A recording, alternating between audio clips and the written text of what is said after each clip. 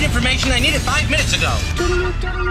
This is a My Talk Dirt Alert, an everything entertainment update heard at the top of every hour on My Talk 107.1. So, what's new in your world? With all the talk about how many people are watching Game of Thrones, the show wasn't the top-rated show last week.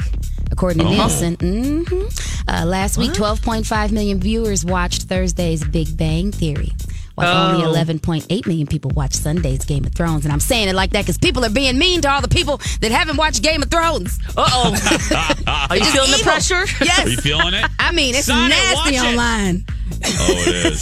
The Big Bang Theory's last episode will air on Thursday, May 16th, while Game of Thrones will end on Sunday, May 19th. It's interesting to see this cultural thing happen with these two shows.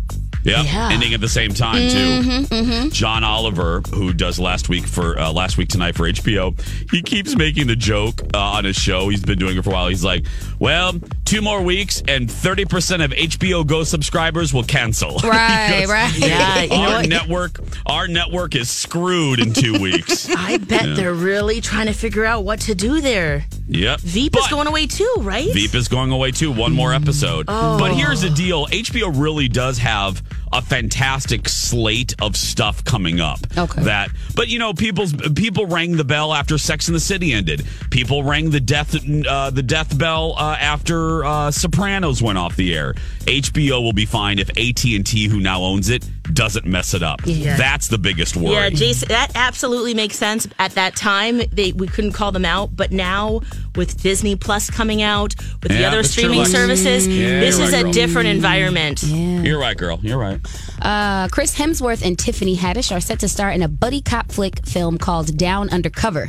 The film has Hemsworth playing a detective trying to crack the case of a string of casino heists, and he teams up with Haddish's character. Those two. I bet that funny timing. Hemsworth and Haddish are producing the film, and it will be shopped at this year's Cannes Film Festival. Cool. Tiffany's another one that, if you have a dream, just follow it. Don't let anybody tell you. Because Tiffany was an extra for movies. Yeah. No one was paying attention to her, and then boom. It you know just what I mean? For her. Yeah. Yep. Stand up on Monday night for the 3 people. Yep, exactly. And Chadwick Boseman is set to play African samurai in the movie Yasuke.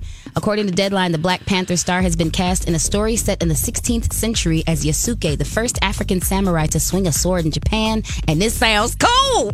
Wow. I like action movies.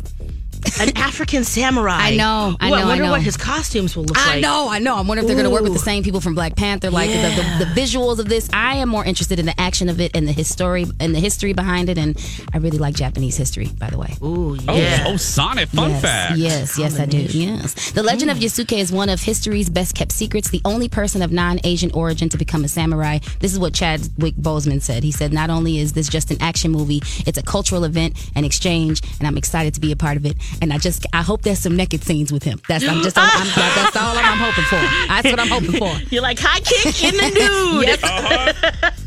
I don't know about the high kick.